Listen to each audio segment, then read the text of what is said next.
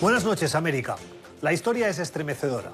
Un joven migrante que llegó a Estados Unidos como menor no acompañado confió en un terapeuta para superar su drama como migrante y su experiencia en su país de origen. Kevin Euceda, hondureño de 19 años, cruzó la frontera con su hermana en mayo del 2017 y fue encontrado por la patrulla fronteriza cuando deambulaban, perdidos, en Texas, tras cruzar el río Bravo. Su hermana, que era mayor de edad, fue deportada en cuanto pudieron y a él lo enviaron a un centro juvenil de internamiento en un área rural de Virginia.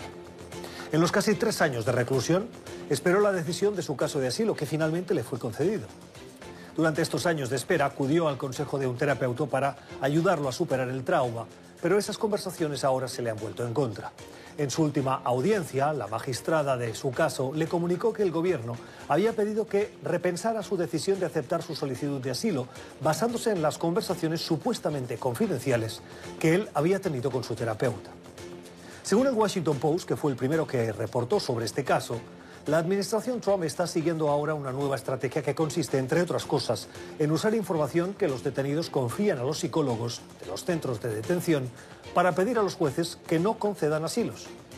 La estrategia, que es aparentemente legal, ha sido criticada por asociaciones de terapeutas por violar la confidencialidad de los pacientes.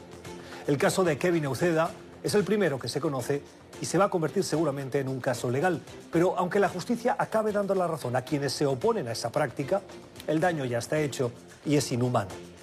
¿Qué inmigrante que llegue ahora a Estados Unidos se va a dejar aconsejar por un psicólogo? Quien pierde, además de los más débiles, los migrantes, es también Estados Unidos, que puede acabar aceptando a asilados sin haber recibido la ayuda necesaria para insertarse con éxito en la sociedad que los acoge. Son las 7 en Ciudad de México, las 8 en la costa este de Estados Unidos, Bogotá y Quito, y las 10 en Montevideo, Buenos Aires y Santiago. Y esto es Cuestión de Poder. Bienvenidos.